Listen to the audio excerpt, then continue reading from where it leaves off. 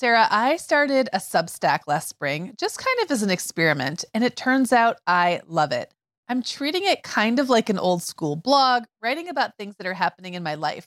Megan, I've loved following your stuff on Substack, and I actually just really like Substack in general. You know, we've both been a lot less active on Instagram lately, and I'm finding that Substack scratches that itch to connect and create without all the busyness of a typical social media feed. So I would love it if Mom Hour listeners wanted to look me up there. I'm at meganfrancis.substack.com, and that's Megan with two A's, MEAGAN Francis.substack.com.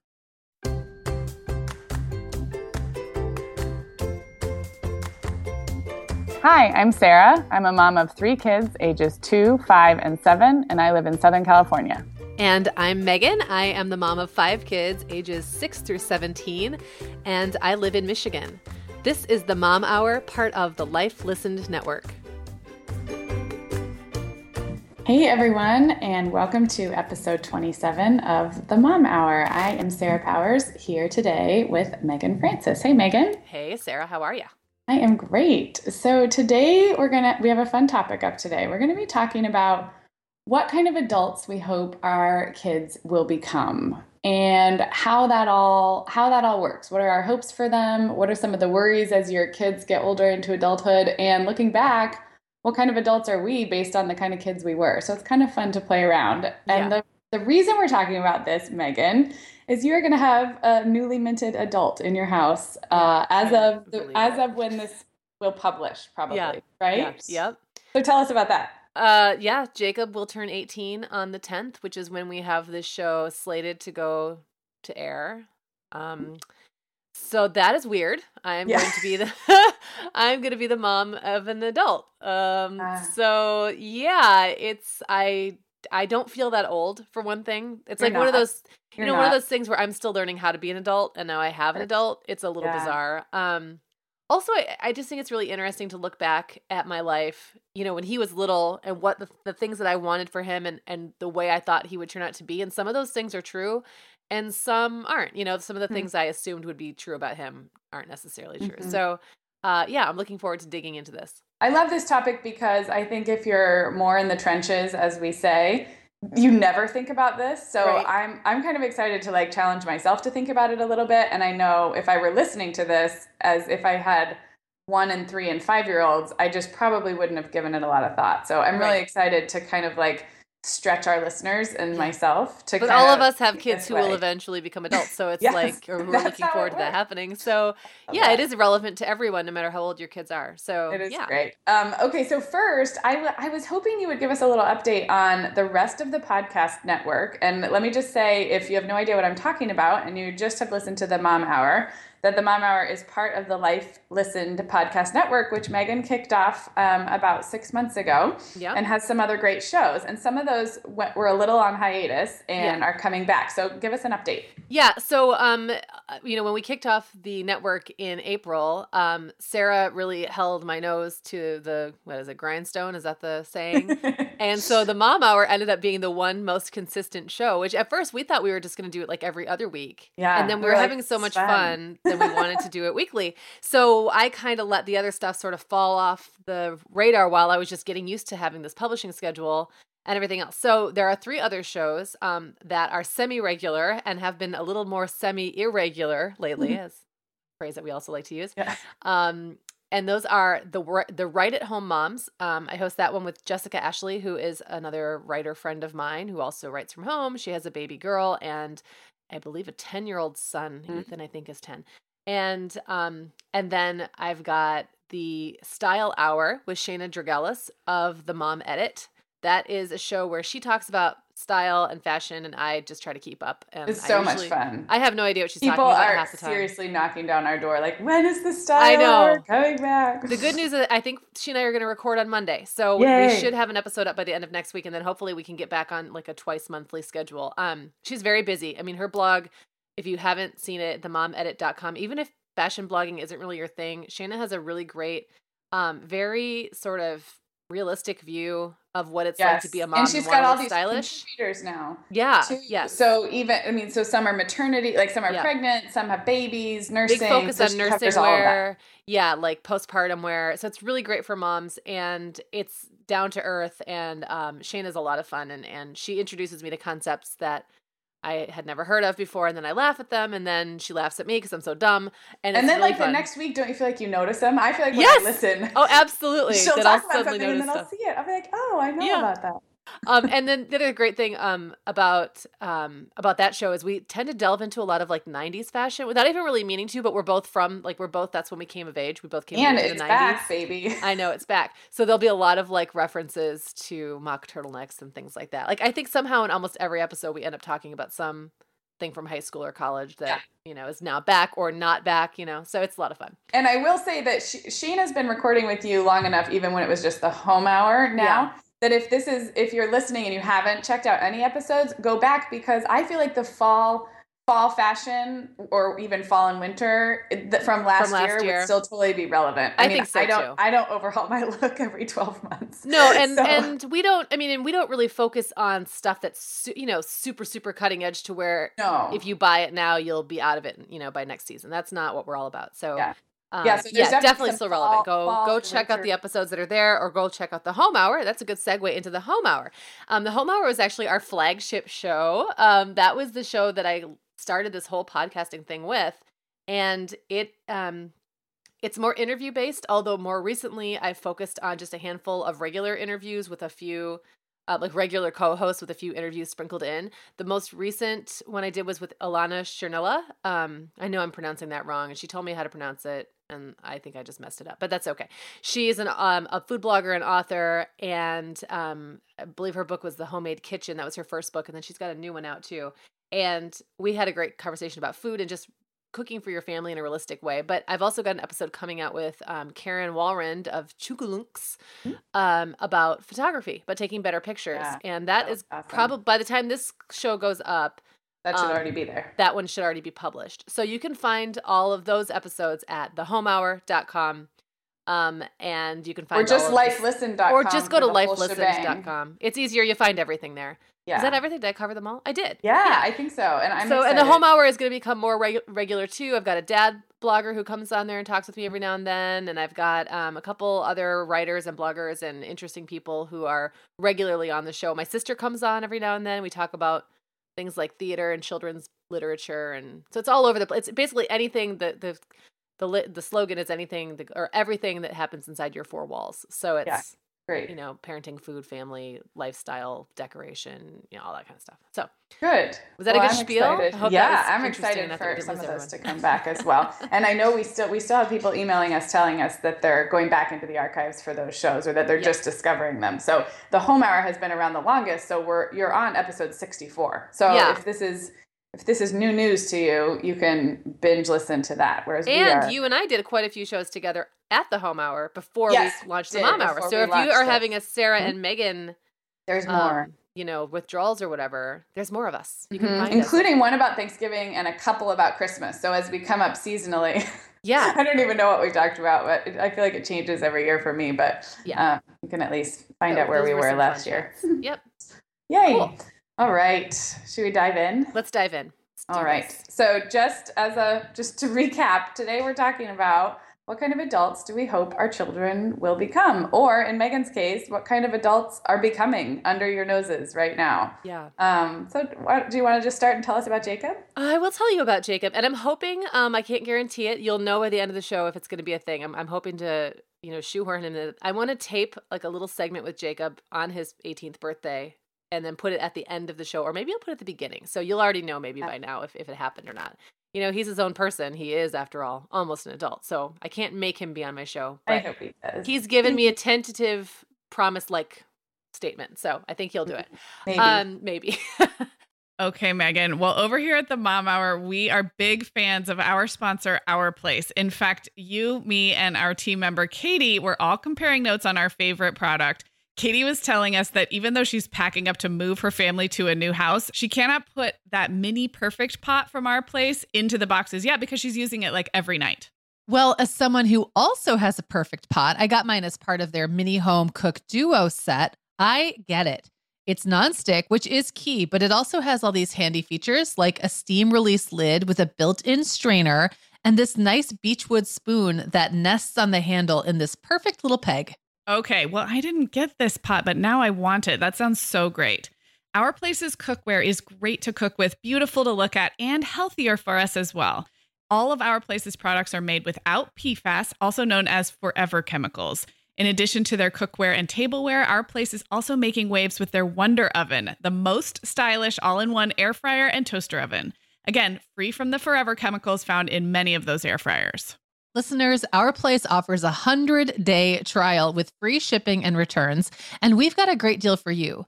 Go to FromOurPlace.com and enter the code MOMHOUR at checkout to receive 10% off site-wide. That's FromOurPlace.com, code MOMHOUR. Sarah, we both know this time of year can be crazy. So this is a great time to get ahead with no prep, no mess meals from our sponsor, Factor. I love how these meals are ready to eat and delivered right to your door. I mean, you can't beat that convenience, but most importantly, they're seriously delicious. Yeah, Megan, I agree. Our whole family was impressed with the quality and flavor of Factor meals we tried. And it turned out to be a great option for my teenagers when they got home late from a theater practice or came home from school super hungry. There's zero prepping, cooking, or cleaning up. Factor meals just need to be heated for about 2 minutes and they're ready to go. Yeah, and for any listeners with wellness goals this month, Factor has 6 menu preferences to support your lifestyle. Whether you're trying to boost your protein, avoiding meat, or simply focusing on well-balanced meals. And you can pause or reschedule deliveries to fit your lifestyle. Make today the day you kickstart a new healthy routine. Head to factormeals.com/momhour50 and use code momhour50 to get 50% off your first box plus 20% off your next box. That's code momhour50 at factormeals.com/momhour50 to get 50% off your first box plus 20% off your next box while your subscription is active. Oh gosh, Jacob is so funny because he is the most unusual kid I think that I know. And so as being my one adult kid, my one almost adult, being my oldest, he started off life as being kind of just complacent, very sweet, sensitive, really easy. I was kind of spoiled by having an easy first baby. And I think that sometimes happens that way and sometimes it flips the other way. Like sometimes people have the hard one first and then everything after that's, easy by comparison. Mine was not that way. Jacob was one of those kids I could just put on my hip and carry around, and he was so easy. And as he got older, I mean, he's never been hard, but he's developed this very strong point of view about absolutely everything. And so, he's a bit exhausting, I have to say at times, but in a good way. Like he's definitely like the intellectual center of the household in a lot of ways. He's always starting debates with his brothers and us trying to bring us into debates that, I'll see like, Jacob, I can't, it's like midnight and he's roaming the house. He's got these like glasses that he wears that are red, I guess, to block, because he's convinced that if you look at light after, 7 o'clock, it messes up your circadian rhythms. Okay. So he wears these like freaky red glasses around the house. And, he's pretty much on his own schedule now. He usually goes to bed at a decent time because he's all about the body as the temple and all that right now. But sometimes he's still kind of up roaming the house. And I'll get up to get a glass of water at like 11 or midnight. And he's in the kitchen like, hey, Mom. And then he launches into some political, he's like, so what do you think about communism? I was like, Jacob, I'm sorry. I'm not having this conversation. This is not happening right now. I'm not having this conversation. So when do you feel like looking back, when do you feel like this particular trait started? Or... He's always been a questioner, but I think when it was little, it was all very cute and like, why? Why? Like there'd be the endless whys. Like, why is the sky blue? Well, because of whatever. Well, why? That stuff. And I think it was really maybe middle school or early high school where it became a little more aggressively why? Like, why am I doing any of this? Right. What is the point? Yeah. And at times, because I'm kind of I'm a thinker and a questioner, but I'm also sort of just like just go with the flow and get it done. Like, so I've never been like the person who follows the status quo or does what people do just because they do it, but I don't really get too worked up about it. I just see another way. I'm like more individualist, I guess. I see the way I want to go and I just go there. I don't really worry about what the rest of the world is doing. Right. He's very concerned with like what everyone is doing. Oh, interesting. So Yeah. And in fact, it's become a little bit of a problem in our house because he also thinks he knows better than us about parenting a lot of the times. And so I've had to talk to him and say, Jacob, you can't like, you know how parents talk about, you know, mom undermining dad or dad undermining mom. Right. No, in my case, it's my son undermining me in front of the other kids. And I have to say, Jacob, you can't do that. You know, just because you don't agree with my letting Clara have, you know, candy or whatever. Right. Like he's the judgy other parent in the house sometimes.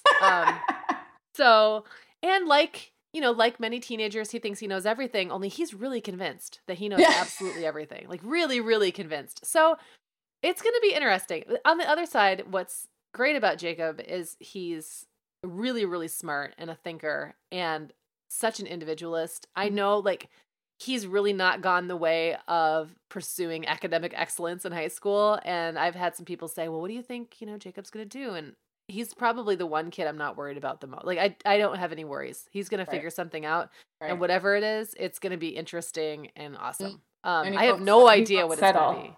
No, he won't. Something that he doesn't believe in. Absolutely not. He won't. A few years ago, his greatest ambition was to walk barefoot across the country. That was all he wanted to do. And I was like, okay, well, can you just wear the shoes until I can't see you anymore? And then you can take them off. And then I don't care what you do. But he and a friend actually walked barefoot around town all summer long just to like, I guess, build up their... Toughen their feet. I don't know. And so we'd be driving through our little town and I'd yell out the window, like, put your shoes on, hippies. And they're looking around like, who's yelling at us? I just like messing with them that way. Here's another really funny, I have another really funny Jacob story I have to tell you. Yes. So a couple years ago, we took him to the dentist and he had a couple of cavities. And so I was setting up the appointment to, you know, have his teeth filled. And he said, Mom, can you just give me 6 months? I think I can take care of this. And I'm laughing. I'm like, okay, whatever. Yes, you can have 6 months. They weren't terrible. They weren't really terrible cavities. And so he's like, I think that there's something you can do like nutritionally to remineralize your teeth. And I'm like, okay, Jacob, whatever. So we go back home. He totally changed his diet. Cut out any soda. He didn't drink a lot of that anyway, but any soda was gone. Like anything acidic, he stopped eating acidic foods. He stopped eating sugar. Like he started introducing like xylitol gum. I don't even know what he was doing. Just all this different stuff. And then he had his follow-up appointment 6 months later. And of course, I'm thinking we're going to go in and get the fillings today. But the hygienist said, well, we'll take another set of x-rays. It's been a while. So they did another set of oh, no, I'm sorry. We were seeing a new dentist. So they did a different set of x-rays. Otherwise, I'm not sure they would have taken a 16-year-old kid's word for it. So they did another set of x-rays. And she comes out and she's like, he doesn't have any cavities. Oh, and I was like, now he's going to be intolerable. Yeah. But it was actually really cool. I don't know if, you know, the first dentist was just more zealous about spots on the teeth and the second one was more, you know, conservative about treatment or what. But or if Jacob actually reversed enamel. I mean, I've read that you can actually do that. If so, he did it. And I was yeah. So we've had friends where we've had to call, we'll be, you know, out with friends and someone's talking about cavities. I'm like, oh, you should talk to my son. And they'll call him and he's like giving them the diet they have to eat. And it's hilarious. He's texted it to us a few times. I'm like, here's what you tell him. And, you know, he's got this long list of things. So yeah. We should post that picture that I Instagrammed of his shopping list that he made. Oh, yeah. Where he wanted like raw honey. Yes. No clouds. Yes. Yeah. Oh my gosh. So anyway, fascinating. Yeah, it is. So, okay, well, I have another question, and maybe this will lead us down a different path, but do you ever kind of feel that, you know, the sadness of losing the little kids that they were as they get into these bigger, I mean, is it mixed all together for you? And I think everybody's different, but obviously you get to see these amazing people they're becoming. But when you think back to 4-year-old Jacob or 8-year-old Jacob, does it feel like it's all rolled into one? Or is there a little bit of sadness mixed in there? There's some sadness. You know, I wouldn't have thought. I kind of put you on the spot with that one. Sorry. No. It's looking at Jacob like now as compared to 4-year-old Jacob. I mean, if I knew then what I know now, I could have seen the logical progression from that to this.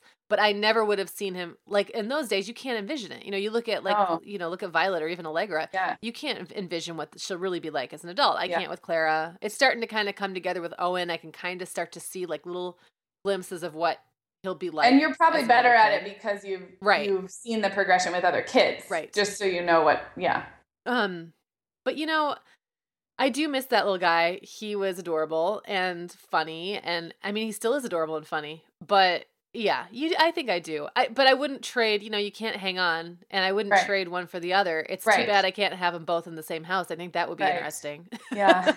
little Jacob and big Jacob Yeah. would make an interesting pair. Another thing I think is interesting is a lot of stuff like we've talked about on the show before about like how Isaac was as a baby or a little toddler, and then how much he changed and really just came into this completely almost like so toned down version of his personality that I would never have seen that coming. With Jacob, it's a little clearer, I guess, but a lot of that sort of sweet sensitivity, and he was very he worried a lot and was really anxious. I don't see that in him anymore, and I kind of wonder where it went, if it's still there under the surface, if he's just learned how to kind of internalize it a Or little bit. if the like hyper interest in facts and research and is sort of that manifestation. You know what I mean? Yeah. I mean, everybody Interesting. grows up, and I think about what I was like, when I was 4 or 5 or 6, was that the way I was when I was 18? And then am I the way now that I was, what am I close? Sometimes I Right. wonder, am I closer now? Sometimes I honestly feel more similar to the way I was at like 16 than the way I was at like 26, which is really weird. But That's sometimes really I feel like the interesting. older I get, the more I kind of become who I always was, which doesn't, I don't know. Now that I say that, it sounds kind of crazy. I'm totally going to put that on an inspirational quote graphic. Oh, no, great. Is it gonna No, I actually can totally relate. I can totally relate. I am 35, and I feel like, as cliche as it sounds, like 35 done having babies is like a click to where it's like, okay, I do think a lot more about what I was like as an adolescent. And I feel like there are some like weird gravitational pulls back to some of those, maybe, when we were first becoming adults, and I'm using adult loosely, like 16, 17, 18, 19, versus when you actually had to be an early adult, which is different, Right. I don't know. It's very interesting. Yeah, I think that I had a definite identity crisis in my early 20s. And when I look at the person I was in my early 20s, and that was when I was having babies, like Had quickly, and I was married, and I was like totally grappling with this new way of being. I don't think I was very much like I am now. And I think I am almost more like I was as like a teenager now, without, with some, I hope with a little bit better, what is it? Impulsivity control. Right. Impulse control. Yeah, impulse control. I hope I have that kind of figured out to some degree, but just more in tune with like myself and how I relate to the world. I don't know. It's interesting. I don't know. I'm sure it's different for everybody too. I agree. You see kids who really these days who are like 18 years old, and it's like they're Alex P. Keaton or something. Like, they come up to you and like they have a firm handshake and they know exactly what they want out of life, and they, they're volunteering for service organizations, and they're running their own service organizations, and it's like, whoa, I was a late bloomer, and so it doesn't worry me that my kids might also be late bloomers. Like if that's the way it works out, and I kind of think so because none of them are heading up, any volunteer trips to Guam or anything yet, and that's okay with me. I don't feel like kids have to have it all figured out at 18. And I think late bloomer is even like not even encompassing the whole picture, which is there's some like maturity things that Jacob probably has that those kids are not even near. Right. Do you know what I mean? Well, and maybe they don't have time to think about it. In terms of the whole person. Right. It's just like a baby learning to talk first or walk first, developmentally. Can't get everywhere first at the same time. Right. Developmentally, like getting super strong. I mean, his reasoning and his analytics and his being able to, persuade people and, have an argument is something that I guarantee there are 18-year-olds who go off to college who cannot do that at all. Yeah, you're right. You're right. Yeah. All kids. And it's too, I think the one fear I have, because we talked about fears being one fear I have had that I try to suppress, is that because the world right now, or at least our little corner of the world, is so focused on a certain kind of achievement when it comes to teens, it's almost like they're expected to be making all these big decisions and figuring out the path they're supposed to be on at a time in life when many, maybe most kids aren't really equipped to know that yet.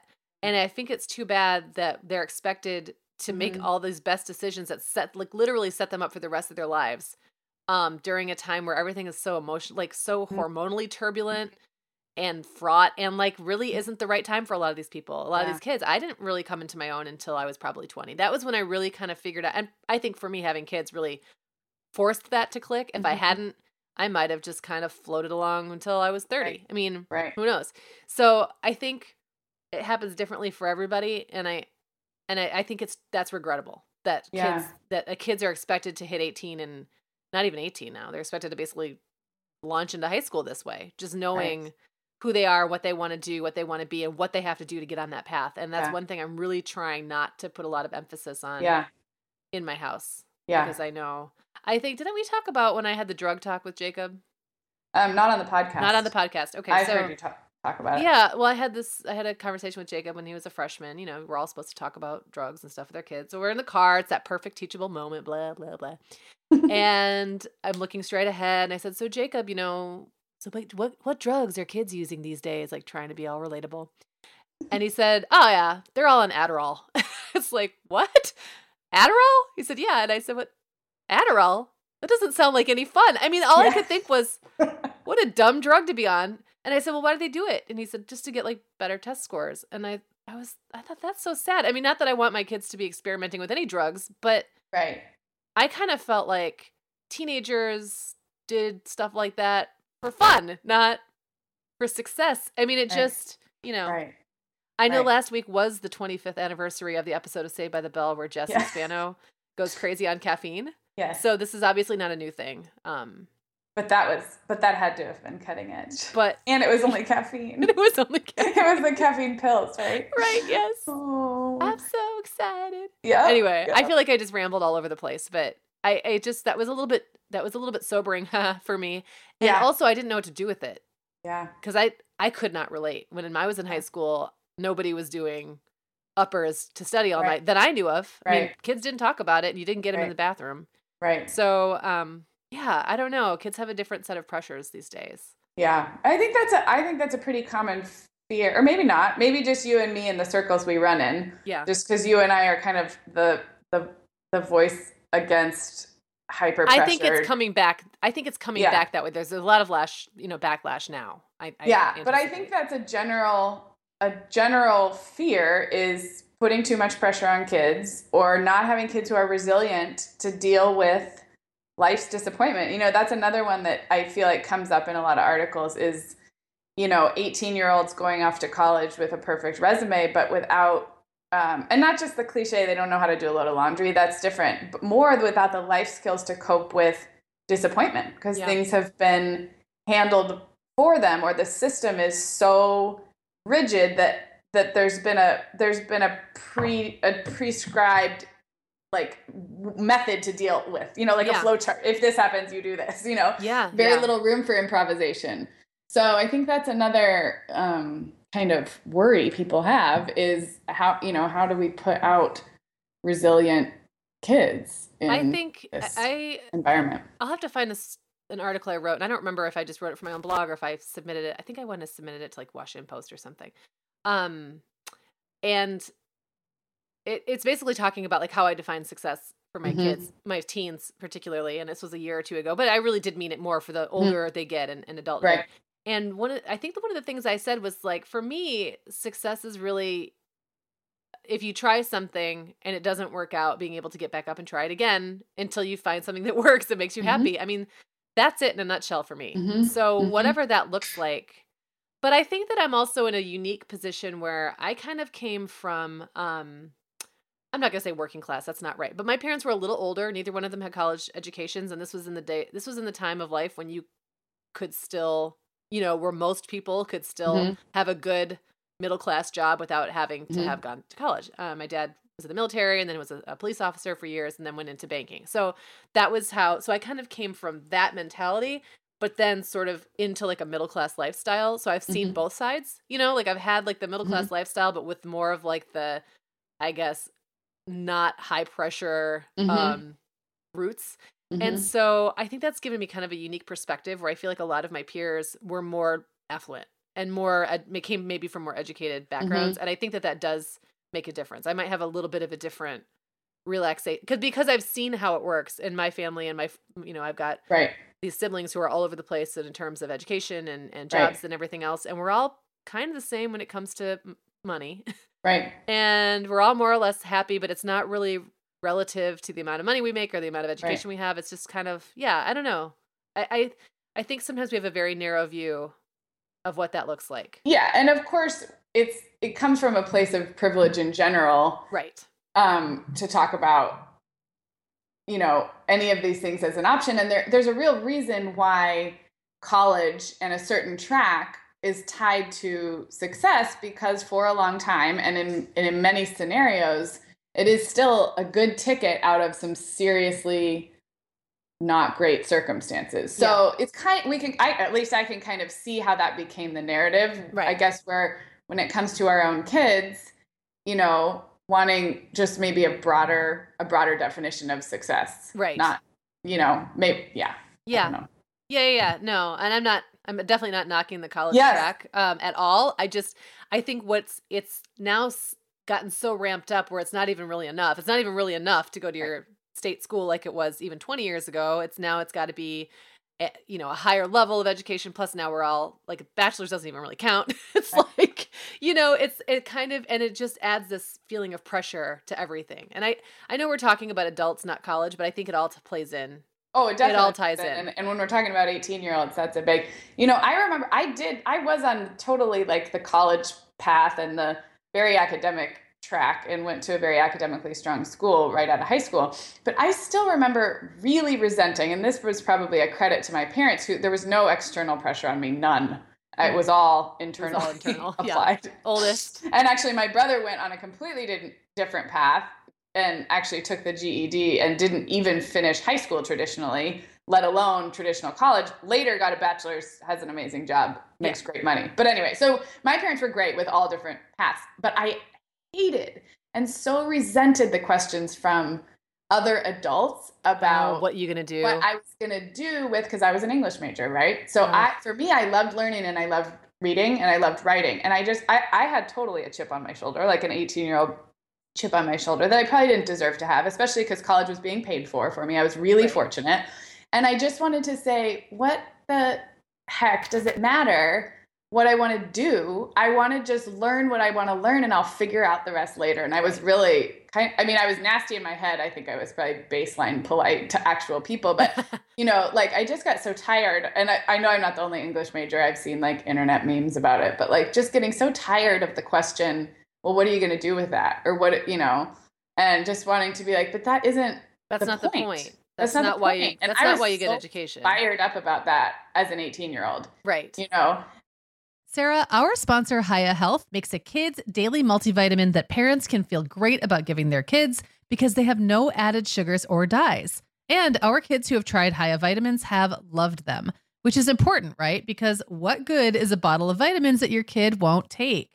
Hiya was founded by two dads who didn't like the ingredients label on some of the popular children's vitamins they were seeing on store shelves, so they got to work developing a formula that would help fill the most common nutrient gaps in modern kids' diets. Hiya's Chewable Kids Vitamin is made with a blend of 12 organic fruits and vegetables and then supercharged with 15 essential vitamins and minerals. They're also vegan, dairy-free, allergy-free, gelatin-free, and nut-free. Hiya manufactures their vitamins right here in the USA with globally sourced ingredients, and then they ship their chewable vitamins directly to your door on a pediatrician recommended schedule. We've worked out a special deal with Hiya for their best-selling children's vitamin. You're going to get 50% off your first order. To claim this deal, go to hiyahealth.com/momhour. This deal's not available on their regular website. Go to hiyahealth.com/momhour and get your kids the full body nourishment they need to grow into healthy adults. We are welcoming back Vionic as a sponsor today. And Sarah, I will be honest, I was sorting through my warmer weather wardrobe the other day, and it could seriously use a refresh. But you know what's good to go? My shoes. I've got a great selection to choose from thanks to the Vionic Vitals collection. And lately, the pair I keep putting on again and again is the Uptown Loafer. I have two pairs, one in sand suede and the other in camel leather, but please don't make me pick a favorite. Oh, I won't. I'll let you keep both. That's so funny, Megan, because I was a little jealous of your Uptown loafers. I was the last one on our team to get a pair, but I just did. I also got mine in the sand suede, and I think I've worn them like 4 times this week. They really finish off a cute spring outfit. The Vionic Vitals collection has the best essential styles for everyday wear to get you ready for spring. And no matter what shoes you choose, you'll be on the go in comfort because every single pair of Vionic shoes delivers their trademark VioMotion technology for a difference you can feel. Vionic sandals, sneakers, and flats all offer incredible support, stability, and cushioning, and every pair comes with a 30-day risk-free trial, so it's easy to try them out. Use code TheMomHour15 at checkout for 15% off your entire order at VionicShoes.com when you log into your account. That's a one-time use only. Vionic Shoes, wearable well-being for your feet. So it's funny, maybe I don't think that the total pressure cooker was around back then, but it was such a default assumption that the major equaled the job. Yeah. Yes. And I hope that is actually broadening a little bit hope too. so, If you are going the college route and the 4-year college route, oh my gosh. I hope so, but I worry honestly that it's the opposite because of like the recession and because of the economic issues that we have. I almost worry that kids are under more pressure now to find something that leads directly to a job path. I don't know for sure.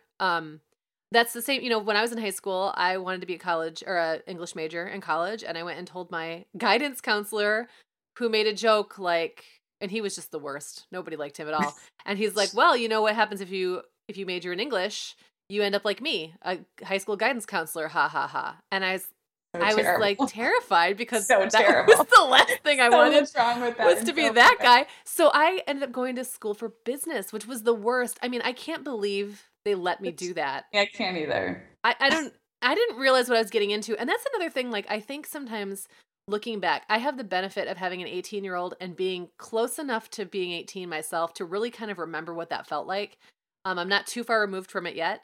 And I remember I didn't know jack crap. I didn't know anything. So I really had no idea what it meant to be a business major. I remember getting back in the days, you didn't do it online. You got the academic catalog and just looking through it and going, oh my God, there's 8 million classes. What do I pick? And then just kind of, picking whatever I had to do for the major. And coming from high school where classes were pretty easy, I really loaded up on classes. And then some of them were I think I had micro and macroeconomics in the same semester. And so I ended up completely just bombing, all of my literature and film classes and all that and history and anything sort of, in the places where you should have been. In the arts and humanities, I was yeah, A's, and everything else was terrible. And I ended up switching back to English in my second year. But by that point, I'd already wasted so much money. And it was stupid. And it also was very demoralizing. I don't know how that is. I'm hoping that I know my kids have better guidance counselors at the school that they're at, but I also hope that I also want to remember though, that just because they're 18 and they have great vocabulary, or he's 18 and he has a great vocabulary and he can talk circles around me, doesn't mean he understands how the world works. And that's something I forget. I forget how much he doesn't know yet. And it's honest. It's not anything against him. He just doesn't have any life experience yet to know this stuff. So I have to guide even when he doesn't want to hear it, which is hard, really hard. Yeah, that is. Well, and I think bringing it back to raising these adults, I think maybe if there's any advice, it's to surround your kids and point out definitions of success that are all over the place. You know what I mean? Yeah. I always think it's a good idea to just state out loud what you think to be true in your head. Because like you said, they don't see the world that way yet. But if your personal goal or your personal values are around different definitions of success and having kind of a richer definition than maybe the traditional track, then point that out. And not just in a lecture way, but, find people in your life who are living really awesome careers who didn't do it on the straight and narrow. I think that I don't think they necessarily pick it up the way we would like them to, but it's cumulative and I think it does something. Yeah, I think definitely the idea of there being kind of apprentices in our midst, is still true. And we just don't always think to seek that out. I don't think as much anymore. But I was thinking when you were talking about being sort of a self-propelled, go-getter when you were in high school and being on that academic track. And I don't think there was the high pressure that there is for kids today yet, but I still think, we were in the 90s, you were the late 90s.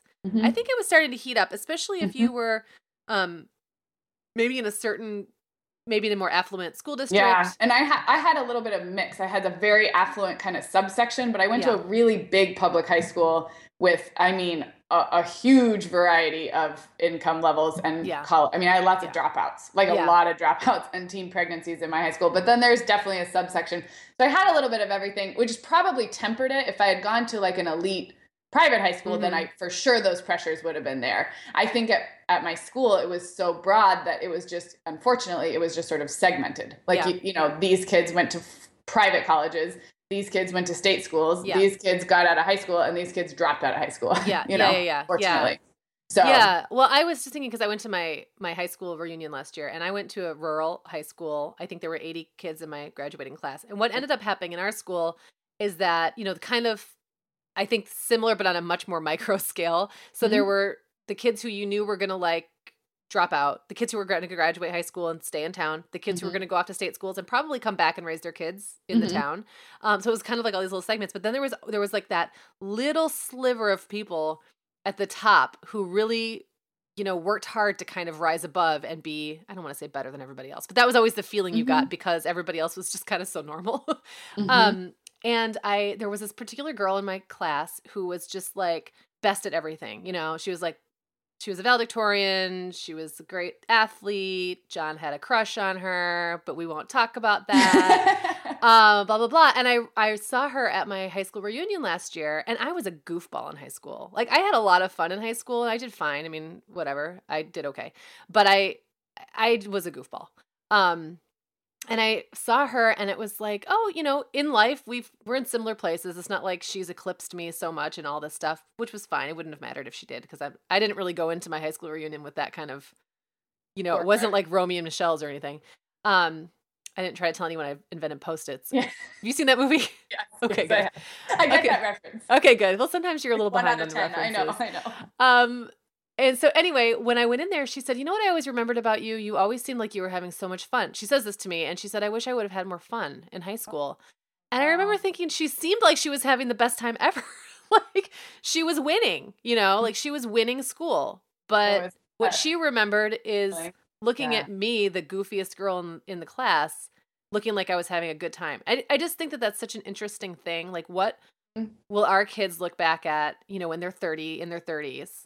And remember about their teenage experience and their college experience, because it all goes hand in hand. And what will they wish they had done differently? I know there's probably that, you know, I wish I'd done better in school. It would have opened up more doors for me. Right. But that's okay. Like, I wasn't, maturity wise, I wasn't in a place where I just didn't even see like how what I did that day would lead to what would happen the next day. Right. You know what I mean? Like, there was that total disconnect until I was older. Right. So I don't know. I mean, like, yeah, I could wish all day, right? But it wouldn't make me a different person. That's pretty revealing, though. Yeah, yeah. I just thought that was really interesting. It actually made me feel a lot better. About my own young adulthood, because I thought, oh, okay, I guess I did something right. It looked like I was having a good time. That's got some value to it, right? It totally does. So, it totally does. Yeah. It's a good lesson for us as like adults too. Right. Yeah.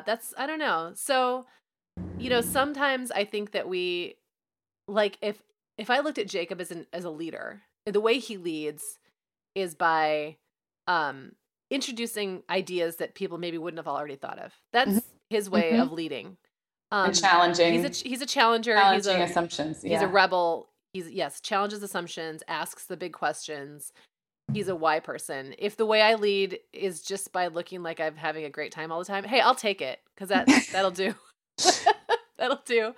But that actually is true about you. Wouldn't you say, though, as an adult? I mean, people gravitate to you because you are positive and upbeat, because you have new ideas and aren't afraid to share anything with anybody. You know what I mean? Yeah. So it's really, it's not that different. It's just matured. It's just refined. Yeah, it's just refined. I'm like just a fine wine. Well, actually, unless you have another thought, that's kind of what I was going to ask. Is we've been talking about as if 18 is like you cross the finish line and you're an adult. You are, adult. Yeah. Of course, we know that's not the case. So I'm curious, like, can you picture your family table when your kids are, say, between the ages of like 26 and 35 or whatever they would be, 26 and 40, 35 and 50, when you're really like when all your kids are, that's a different kind of adulthood. I mean, Jacob is going to be a different person when he's 35 or 38. I mean, Yes. Okay. Remind me. I am done with my previous thought, but I want to talk about the Enneagram. So don't let me forget to go there. Okay. So we'll circle back to that. Enneagram. So that's a really great question. When I look at my brothers and sister and I sitting around the table, I think we are the same people we were, 30 years ago, 25 years ago, 20 years ago. We're all different versions of ourselves. I think my brothers have gotten a little more crotchety. And I say that with all the love in my heart. They're my favorite people, but they're just a little more like adult. Yeah. They used to be just fun time guys all the time. Now they're just a little more adult. My sister and I are still just like talky all the time. But it's harder for me with my kids because I can very clearly see like Jacob and Isaac and maybe William to an extent. Owen and Clara are still a bit of a question mark, right? Yeah. Like Clara right now is still the one who chimes in. She wants to be one of the guys. She chimes in every 2 minutes with some funny little retort. And she's very funny for being only 6. She really, I think that's maybe the youngest thing.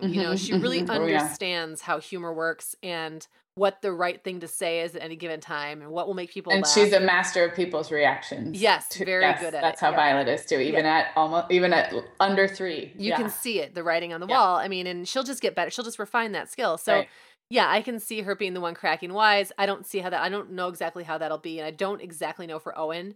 The older 3, yeah, I can kind of see it. I mean, it's fuzzy though, it's fuzzy. Just kind of like, honestly, the way looking back 10 years ago is fuzzy. It's hard for me to remember exactly what that was like. And that makes me a little sad. Sometimes I'll think like, what was it like to sit to dinner with my kids when like Clara was a baby and, and everything was foggy anyway because I had a baby and, I think I wrote another post one time, something like, you won't remember this later. Oh, I love that one. Yeah, that's a great one. You won't remember this later, and that's okay. Because we always put that pressure on parents to remember what every little moment is like. And the reality is we won't.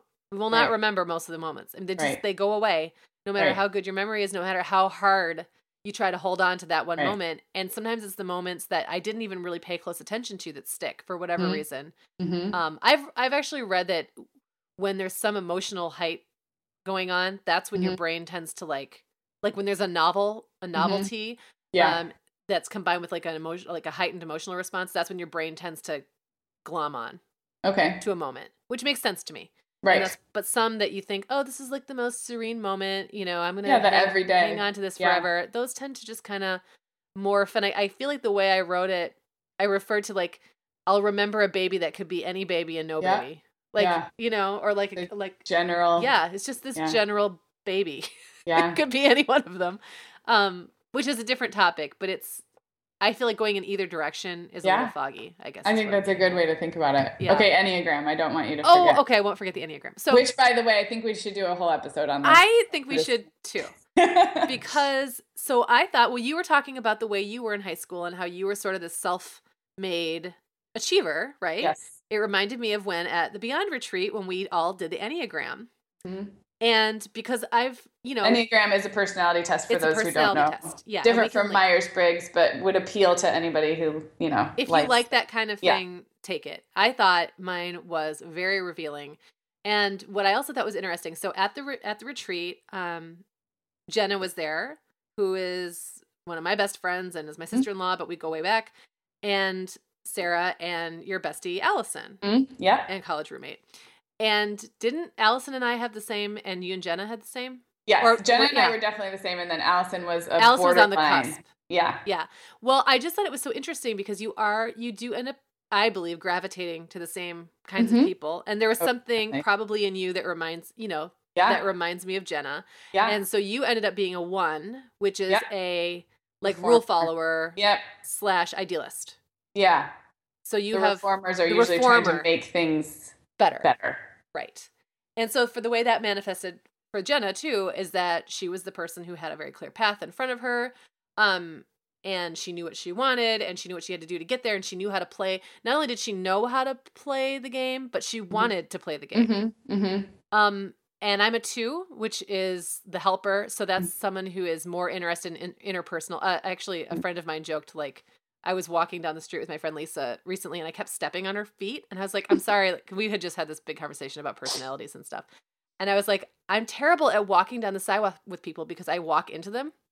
And she's like, you're so relational. You can't even stay away from people on the sidewalk. It's Like, it's true though. I mean, that's just like, I'm so drawn to the person next to me that I'm literally trying to get in their shoving lap them while off walking. the sidewalk while we're walking down the street. So that's me. And that's totally how I related, especially in the unrefined years of like high school, college. It was, to me, it was all about the other people around me, which does not always mean you do well in school. If you're so concentrated on your friendships and, you know, and those kinds of things, and frankly, your crushes, then you can't focus on anything else. And I actually remember a high school guidance counselor, not the same one that I hated, a different one, who was actually, this is at a different school, and he actually was trying to make a point, and he's like, you're too involved with your friends. And I said, but all my friends are really good students. He said, I know, but you're so involved with them, you're not doing well in school. And I was like, I know, but like, they're really good kids. He's like, yes, I know. He like, I did not understand what he was getting at. And what he was saying is, quit worrying about your friends so much and look at your books now and then. Right. I guess what I'm getting at is I think there's so much that is just who people are. Yeah. And who you are can either make it pretty easy for you to do really well academically and follow this certain career path the way you were, quote, supposed to, unquote, or it can make it more difficult. Right. But I think but people are who they are. And so, and there was there's up to 9 numbers. So there's like 3, I think, was the achiever.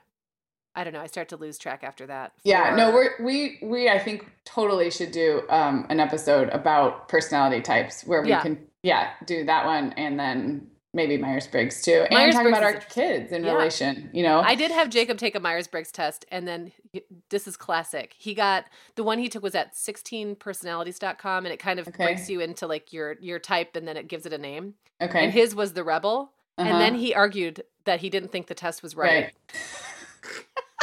He rebelled against his results. That's really funny. He's like, I think it just tells you what you want to hear, Mom. I'm going to take it again. And he kept coming up the rebel over and over. It was hilarious. That's awesome. Well, I was going to ask, I mean, this is like such a huge question, but when you look at your little kids and you look at your big kids, I mean, nature and nurture, man, they're so different. The kids from each other, I mean. That we fret and worry about these adults we're creating, but we don't always have that much control over it, right? I mean, this whole episode is about what kind of adults do we want to put out into the world, and guess what? The punchline is too bad. It's not really up to us. Yeah, no. Other than providing the environment for them to become who they're going to be. I completely agree. Now, like looking back at Jacob and Isaac, that was probably like during the most upheaval-y times of our lives was when they were little. So that we didn't have any money. We ended up moving a lot because of John's job. Then John and I were divorced for a while and we got back together. There was just a lot. They had a lot of upheaval in their lives when they were younger. And I think they may have struggled a little academically because of that early on. Like, I think that the fact that the other 3 kids have always been in the same school district, it's a good school district. They've had a little more, and I'm not even saying like moving is bad. I don't ever want anyone to feel bad about making a move that's important for their family, because I think I think tight families can weather a lot of that kind of stuff successfully. I think that there was a little bit of that might have played into their, not really getting in the groove of school as much as the other 3 have. But on the other hand, who knows? Jacob might have, I mean, he was like, even in kindergarten, we ended up taking him out of school and homeschooling him for a year because he would come home in tears every day because he would get in trouble for something dumb, like not holding his pencil right, and he would just fall apart. And he just couldn't like handle it. So school's always been stressful and not fun for him. Some years better than others, but it's never really been his thing. And that's okay. Like I could see the writing on the wall when he was 5 years old. It hasn't changed. That doesn't mean anything about who he is or who he's going to become. Is just one thing that's not really his thing. It wasn't really mine either, to be honest. So, but I think, probably for me, the most important thing is letting them be who they are. To me, that's the nature part of the equation, right? Not squelching who they are or demeaning who they are or comparing who they are, unless it's in a really positive way. Sometimes I think it's kind of fun to be like, gosh, look at the ways you guys are all different. But not because one of you is like, why can't you be more like your brother? Right. But just like, isn't it cool that you guys all get along so well, but you all have these different strengths? Yes. Yes. Well, and I would add to that, to not squelching and not comparing, is I can tend to focus on the negative sometimes. And that's a very one thing to say. Sometimes more than others. Yeah. But not like, so when I look at I believe personally that usually our strengths are our weaknesses. I mean, they are one and the same. Like the things that make us exceptional are often the things that can get in the way of ourselves. Usually it's the same thing. And so in the case of the kids, seeing the challenges that they are going to have can sometimes bog my mind instead of flipping that to see the doors that are going to open for them. And all three of my kids are going to have doors open for them because of who they are. And all three are going to have challenges. So it's up to me not to change that, but to, see the positive side more than the negative, which is hard, especially if they are struggling, Yeah. Yeah, no, I totally agree. I think when we talk about things like nature and nurture, I feel like nature is about 80% because I feel like, and I just pulled that out of thin air. I don't know, but we all see kids rise above, really difficult circumstances, and we all seen kids come out of what seems like great circumstances who flounder. And you see siblings raised identically who are turn totally out completely differently. Yeah. So I really think that nature is such a big part of it, but I think everyone has the potential to do something great. If we can support them and kind of stay out of their way at the same time, which is really hard. It's really hard. It's really hard. Really freaking hard. And I'll say it's harder with an almost 18-year-old because I'm going to have someone in my house next week who legally doesn't have to do anything I say. Not next week. Not next week. Well, it's today. It's today. When you're listening to this is happening to me right now, guys. Like my kid legally, I mean, John and I have laughed about this for months. Like, what do we do if we want to make him do something? And he's probably 5 inches taller than us. What do we do? What do we do? We can't spank him. Yeah. We can't drag him out to the car and force him in.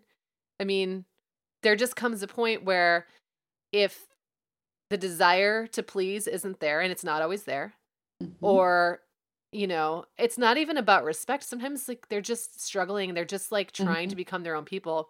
And it doesn't really matter how much respect they have for us as parents. Their job right now, Jacob's job right now is to separate.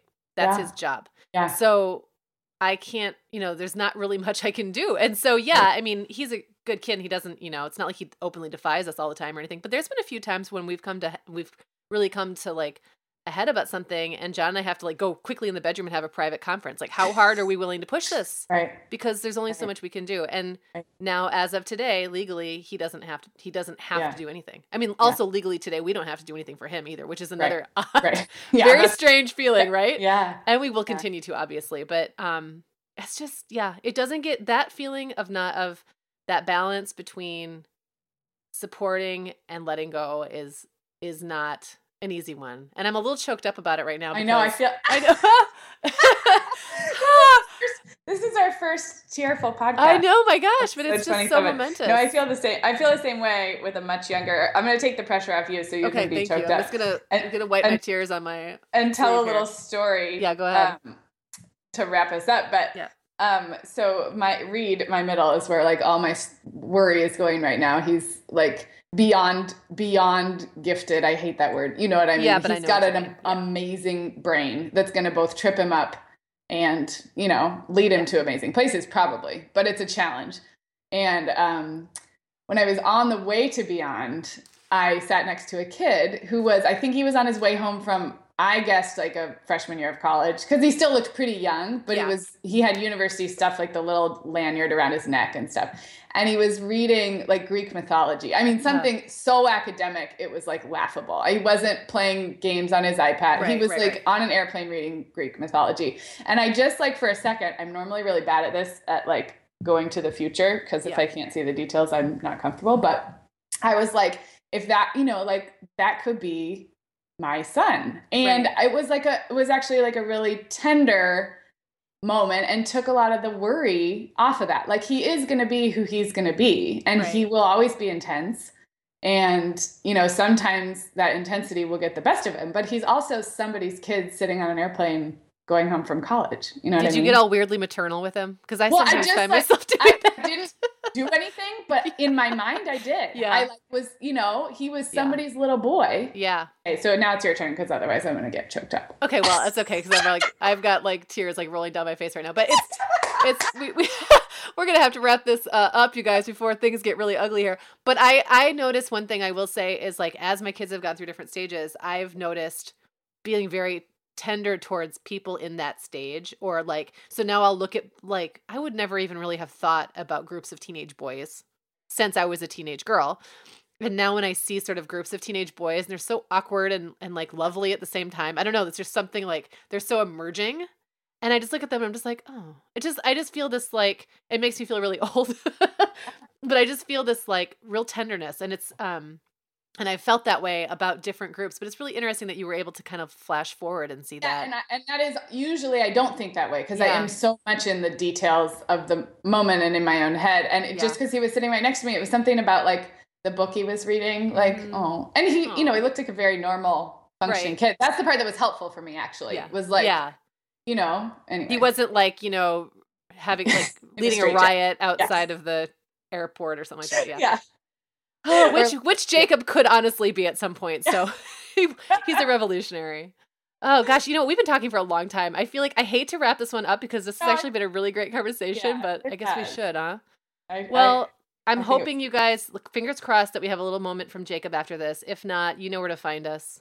Yes. At themomhour.com. Momhour.com.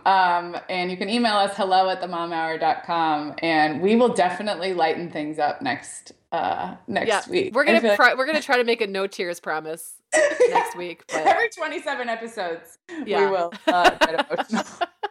Well, and also I wanted to say too, like, if you guys want to go to episode 27 and leave a comment, because I feel like this is one of those things we can all relate to on some level. So, and I know we have some listeners, Mom, no, I'm just kidding, who even really have grown kids. Oh, and yes. So, you know, I want to hear your mom's take on what you were like as a teenager and a young adult. I know. Well, she's here this weekend. I'll talk about it and report back. Okay. But she does listen and she loves the podcast. And, you know, she always tells me, like, it doesn't end. Like, you really don't. I better need to learn to pace myself with the worry because it really never goes away. Doesn't really go away. Yes, exactly. Like when my kid's 30, he will still be my kid. So. Oh yeah. Oh, all right. Well, this has been great.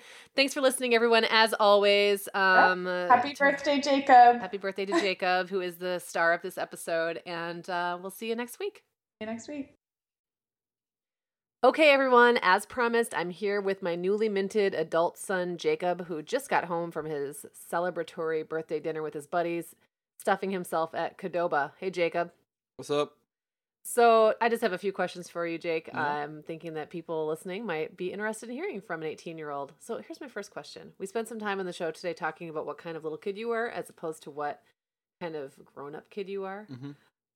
What do you think is different about you from when you were younger, now that you're an adult, and what's still the same? Well, I guess I'd say I'm a lot more confident now as an adult, you know. But like literally today, or like were you more confident yesterday? It's been a gradual process, you know. Okay, yeah. Starting from my early teenage years. Things that haven't changed is, you know, I like a good time. I like making jokes. That's true. Yeah. You do. So here's a question for you. We talked a little bit about questions grown-ups ask adults that they find annoying, questions grown-ups ask teenagers that they find annoying. Young adults, like, where are you going to go to college, or what are you going to do with your life, or blah, blah, blah. What questions do you think people should be asking? Like, what would actually, if an adult came up and talked to you, what would you want to talk to them about? Do you mean like for my future or just in general? Yeah, just in general. Like, does it bother you when people are like, always, like, I feel like right now since you're a senior, there's such a focus on asking you, like, what are you going to do next? I find it kind of annoying. I'd rather them just talk to me like a normal person, you know? Yeah. And ask me like what I'm interested in rather than what I think I'm going to do. Because right now it's sometimes not always easy to draw a line between what you're interested in and what you might want to do 3-4 years down the road. All right. Well, that's good. That's fun. All right. One more question for you, Jacob. If you had a piece of advice for parents of teenagers, what would it be? And this could be for me too. You can tell me what to do right now. I would say give them freedom, but not too much. Give them freedom, but not too much. That's probably smart. Okay. Yeah. Any other words to share with us on your 18th birthday? Having a good time. You're one day and it hasn't really gotten started yet, but yeah. Excited to be an adult? Kind of. Iffy, you know? Yeah. Does it feel real to you yet? Nope. No? All right. Well, everybody, that has been my son Jacob that we've been talking about today, and I think he's going to go hit the hay now after a long 18-year-old birthday. Thanks for being on the show, Jake. No problem.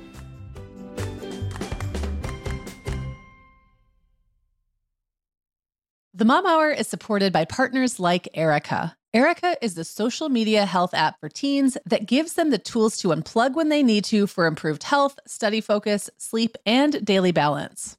Erica was built by a dad of 3 boys who saw that teens themselves were really becoming self-aware to the risks of social media, and he wanted to help them self-regulate. Erica works to hide distracting apps from your phone at the touch of a button, keeping them out of sight and out of mind without deleting your data. Tell your teens about Erica and save 20% on the Erica family plan with promo code TheMomHour. Go to erica.app and search for plans. That's Erica with a K, ERIKA.app, and use code TheMomHour to save 20%. The Mom Hour is brought to you by partners like Chatbooks. Chatbooks makes it beyond easy to create beautiful photo books by importing your digital photos from anywhere. Instagram, Facebook, Google Photos, or directly from your phone. The books come in a variety of sizes with beautiful cover options and binding styles to choose from, and they start at just $15. Plus, we have a great deal just for our listeners. Use code TheMomHour20 to save 20% off your purchase. Just download the Chatbooks app and use code TheMomHour20 to save 20%.